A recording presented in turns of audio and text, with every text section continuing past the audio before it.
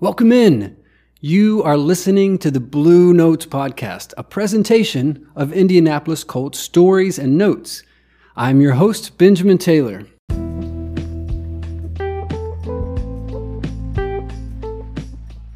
All right, it's draft week. And we're doing things a little bit different right now. So the draft, as you probably know, is Thursday. I have no idea what day or hour or when you might be listening to this, but the draft is Thursday. It starts Thursday. And that's, well, of course, the first round, where all the excitement is, and then things will unfold throughout the weekend. But I am not coming home after watching the draft and writing an episode and recording it that Thursday night. So there will not be an episode this Friday after the draft. We're not going to do that this week. I'm going to let the whole thing unfold, and then I'll come back the next week and recap the whole thing in some kind of article then. But I didn't want to leave you hanging. I wanted to provide something for you. So I got some early week pre-draft last minute thoughts, and that's where we are now. So hopefully this will be available Monday or Tuesday, and hopefully you hear it before the draft too. And it's also unscripted. And so you might see within the next 20 or 30 minutes why I usually like to script these things out pretty well. This is unscripted, so it could go off the rails. I'm not sure. So anyway, but we need to readdress this thing. So I've posted my draft thoughts and all of that, but something has changed. And it might sound kind of geeky or unimportant, but to me, it's very important. And it's throwing a wrench in my draft thoughts and my predictions. So we need to address this. I think it was last week, the Colts re-signed TJ Carrie. You probably didn't think I was going to start the episode with that. But that's what's throwing a wrench in my thinking about this whole draft, is the signing of TJ Carrie. So let me tell you why I think that this is kind of a big deal. So let's back up to episode 4. I had an article and an episode called Free Agent Friend Zones, in which I was trying to decide the fate of all the Colts free agents, right? And so there were some we love, some we're ready to say goodbye to, and then there was that middle group that's like, I put them in the friend zone. They have been valuable to the Colts. They've given us some good minutes.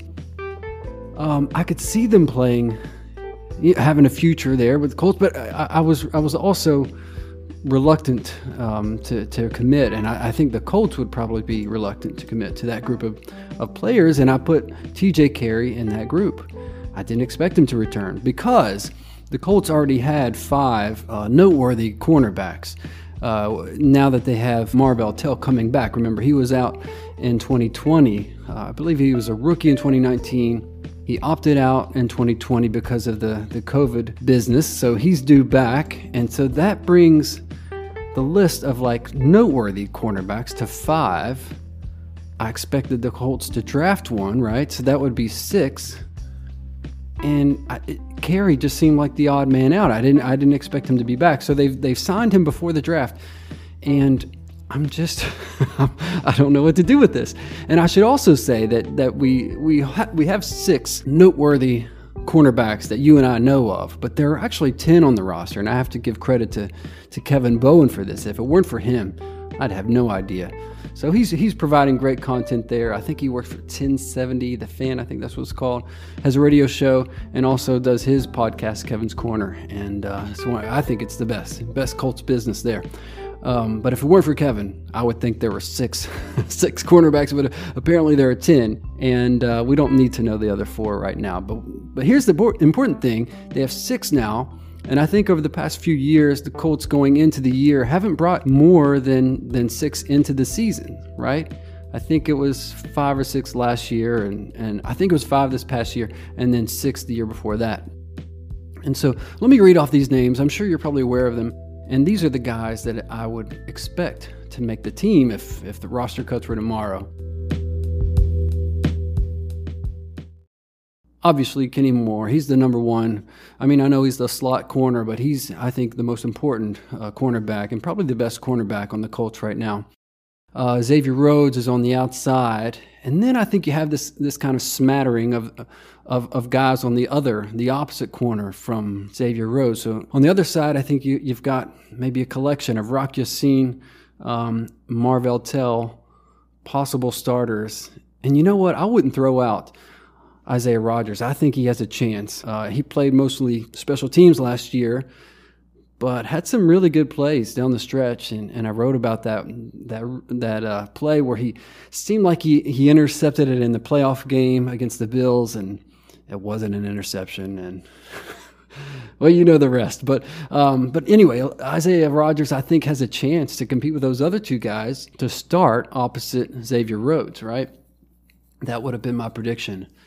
And TJ Carrie has served a really great purpose for the Colts in 2020. So I think this goes back to 2019. I'm going to take you way back here. And I haven't shared this to this point, but I live in West Virginia. I don't live in Indianapolis. And so I try to go to one game per year. My brother-in-law, Patrick, and I, we go, shout out to Patrick, if you're listening, we go to one game a year from West Virginia to Indianapolis. Although I didn't go last year. We had a stretch going for 10 years straight, and I didn't go last year. They went without me, he and his brother Zach. Zach has now moved to California, but I hope and pray to continue or restart my stretch and continue Patrick's stretch there this coming year. But anyway, back in 2019, the game that we went to was the Titans game. And if you remember that game, of course, that was Jacoby's year. And I went back and watched the highlight today, and Jacoby actually looked really, really good in the first half, and things just unraveled quick in that game. You remember Vinny missed a couple long kicks, and the Colts had the lead, but and it should have been a better lead if Vinny makes either one of those kicks. He didn't. And then that was the game where they blocked the kick and ran it in for a touchdown, and the Colts had been leading up to that point. It was just the game turned upside down just like that. So. But at one point, Kenny Moore goes out with an injury, and I have to give it to the Titans. I mean, they didn't waste any time. They went right to the secondary, and I went back and watched that play, and it looked like Roland Milligan, who I believe is a safety, was the one who got burnt on that play. But I do think it was a calculated move. As soon as Kenny Moore gets out, boom, they're going right to that spot. And if you ask me, I think that was a turning point. Or at least, if nothing else, just a sign that you cannot continue without having, maybe not Kenny Moore's like body double, but somebody to play that slot corner. And they just didn't really have it. And the Colts defense suffered when Kenny Moore wasn't in the game. And so that brought on the signing of TJ Carrie, who served that role pretty well in 2020. But there again, I just expected him not to be back. With Marvell Tell coming back, and I thought the Colts would draft a cornerback, maybe the third round or fourth. I know they don't have a third-round pick right now, but I thought that would be a trade that might go down to gather one and to select a cornerback. So now, I don't know what to think. They've got 6 cornerbacks of note, and they're going into a draft. I expect them to add one from the draft and maybe even an undrafted cornerback after that. So here's the question. Why re-sign Carrie? And what does that mean for the draft? I'm going to give you some possible answers. Although they're just guesses. I don't know. They're complete guesses. So we'll see what you think about them. All right, here's answer number 1.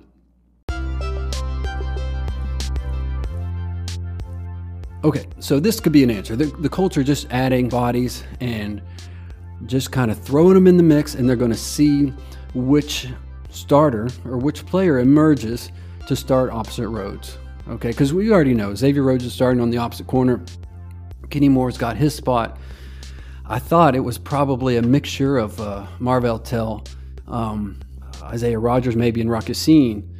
So maybe they're just, let's bring back Carrie, let's draft a couple, or draft one and then add an undrafted guy. And maybe that list stretches from 10 to 12. Who knows? I think there are 82 or 83 guys on the roster now. I think they can go up to 90. I don't know about all those dates and all that stuff. I'll have to read up on that. But so that's my first guess. Maybe there's not a specific plan, but just to throw a lot of guys in the mix and see who emerges. I think that's very possible. That's one scenario.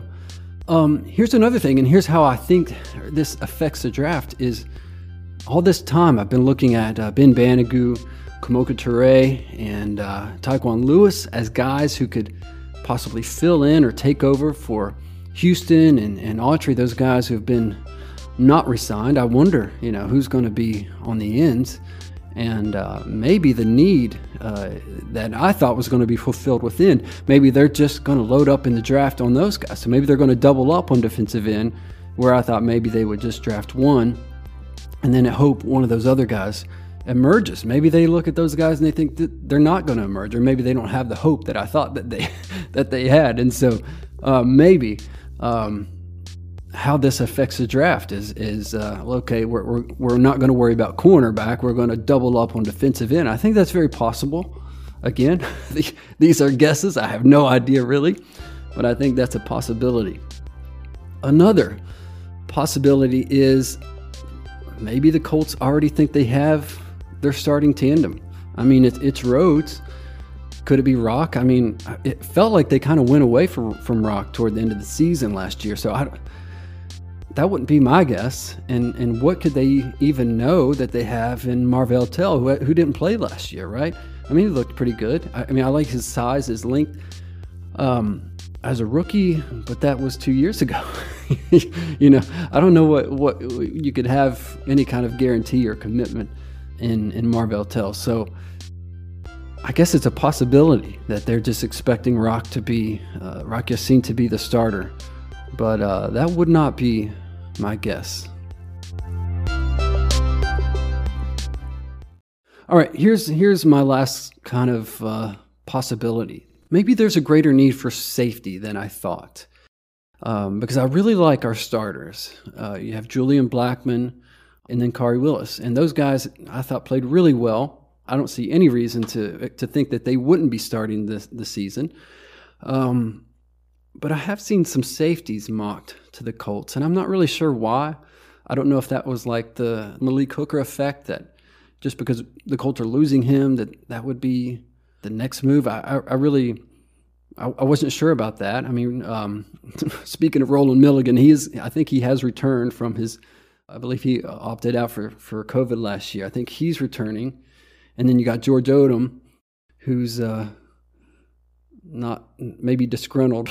No, I don't think he's disgruntled, but if you saw the tweet, I think he wasn't pleased with his payment or whatever they had agreed for this year. I don't think he was too pleased with that, but he'll be fine. George Odom's in the mix, but maybe there's more of a need. I mean, Hooker, well, he didn't play all year, but if Blackmon goes down, if Khari Willis goes down, if those guys are injured, the Colts are suddenly not in a great spot there as far as safety goes. So maybe it's something I possibly overlooked, and maybe the Colts value that or need to target a safety, or at least see cornerback as having much more depth than safety, and that's possible. That's possible. So with that in mind, I'm gonna perhaps change my draft order. So let me give you my old one. This was the one I gave a couple of weeks ago in my draft order. It was what to do with pick 21. That was the name of the episode.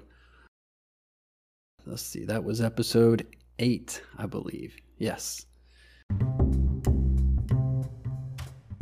And here was my draft plan. I'm sticking with the left tackle first. That's what I said all along. I'm sticking with it. And then I went with defensive end at number 2. And then at that time, I thought cornerback, number 3. I thought, well, first of all, I thought Ballard is going to make a change. I think he comes out, maybe not out entirely of the first round. I think he drops down at least. He might stay in the first round and drop down some, but I thought he would pick up a third-round pick there and go cornerback. And then I was just guessing a wide out at number 4. I know they have a top 4 that I like pretty well, but one injury, you could be in trouble there. So I don't know. It's a guess there at number 4 with wide out. And then I thought maybe come back and get another left tackle at pick 5 or 5th round.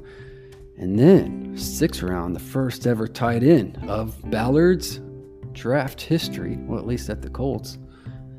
And then lastly, I thought linebacker, not necessarily that there's a great need, but Ballard drafts them well, and Anthony Walker's out the door. So maybe there's a linebacker drafted at the end there. So that was my original 7. And here's the revision. Left tackle, still sticking with it. Number 1, left tackle. Number 2, defensive end. Now get this. I think they might go back with defensive end in the 3rd round. That's my guess. With cornerback, maybe they think they've got the depth they need, and somebody's going to emerge and be the other starter. Okay, well, let's hold on that and really hit this position hard. Go defensive end 2nd and 3rd round. If actually my episode 10 that's coming out Friday, actually just here in a few hours. I'm actually recording this Friday night. It goes back to the Grigson drafts. And remember, when Andrew Luck was drafted, it was Luck 1st round, and then I think it was tight end. And is that right? And then I think that's right. T.Y. in the 4th, yeah. So yeah, I think Ballard could double up here. Go defensive end. He's actually drafted several defensive ends when you think about Toure and Bandigu and Lewis. I mean, all those guys except for Toure have more versatility. But yeah, he's drafted a few, and I think maybe he doubles up here. Why not?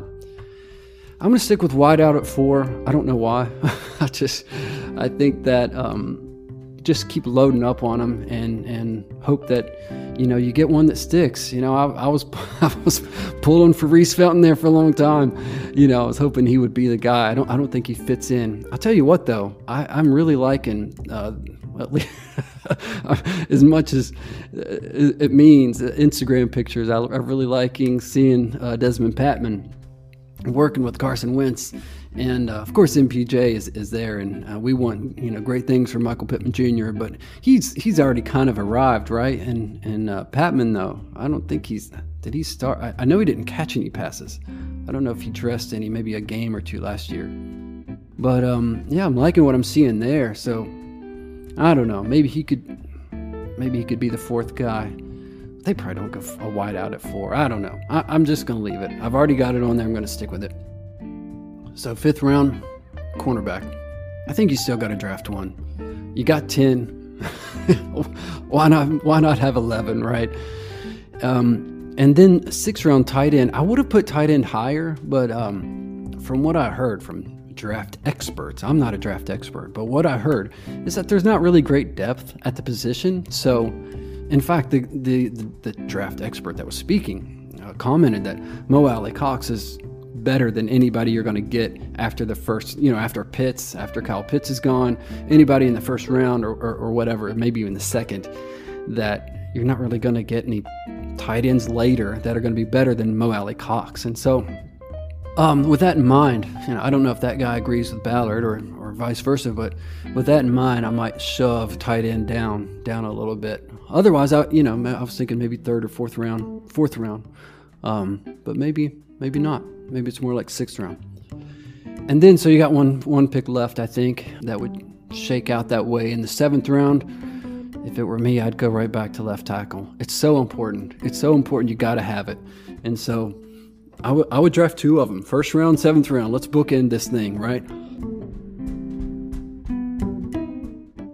Okay, there's my pre-draft thoughts. I never thought T.J. Carey would matter so much to me in my draft thoughts and ideas, but it really did confuse me and throw a wrench in my prediction. So, and it's not just Carey. I think Carey plays a good role in filling in for Kenny Moore. I mean, that's a necessary position. When he's gone, the defense suffers. So that was a very important signing last year. And so, yeah, sure. I guess he could have a need, or he could fill a need this year. I guess I could see that happening. So, but I just don't know where they draft a cornerback now when you already have 10, and do you bring on 11? Why not take it up to 12? You think they'll probably bring in some undrafted free agents after everything settles over the weekend, right?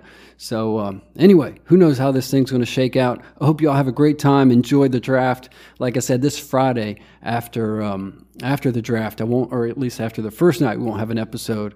We're going to pass on this week and then come back, and we'll recap the whole thing. And I'm sure everybody's going to be all charged up. We'll have a lot of great opinions and thoughts and things to talk about, discussions. So enjoy the draft, enjoy the weekend. Thank you all for listening. I don't thank you all enough. I know I have some consistent listeners. I really enjoy it. I love talking Colts and reading about the Colts and studying and sharing that stuff with you all. So thank you for listening, and can't wait to do more of this. All right. So we'll talk to you soon. All right.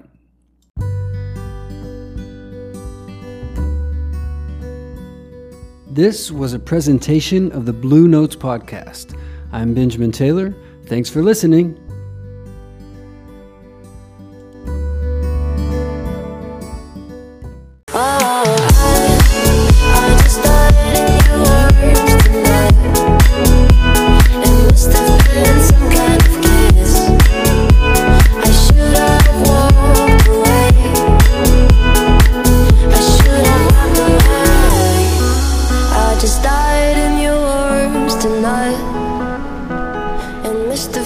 Something to say.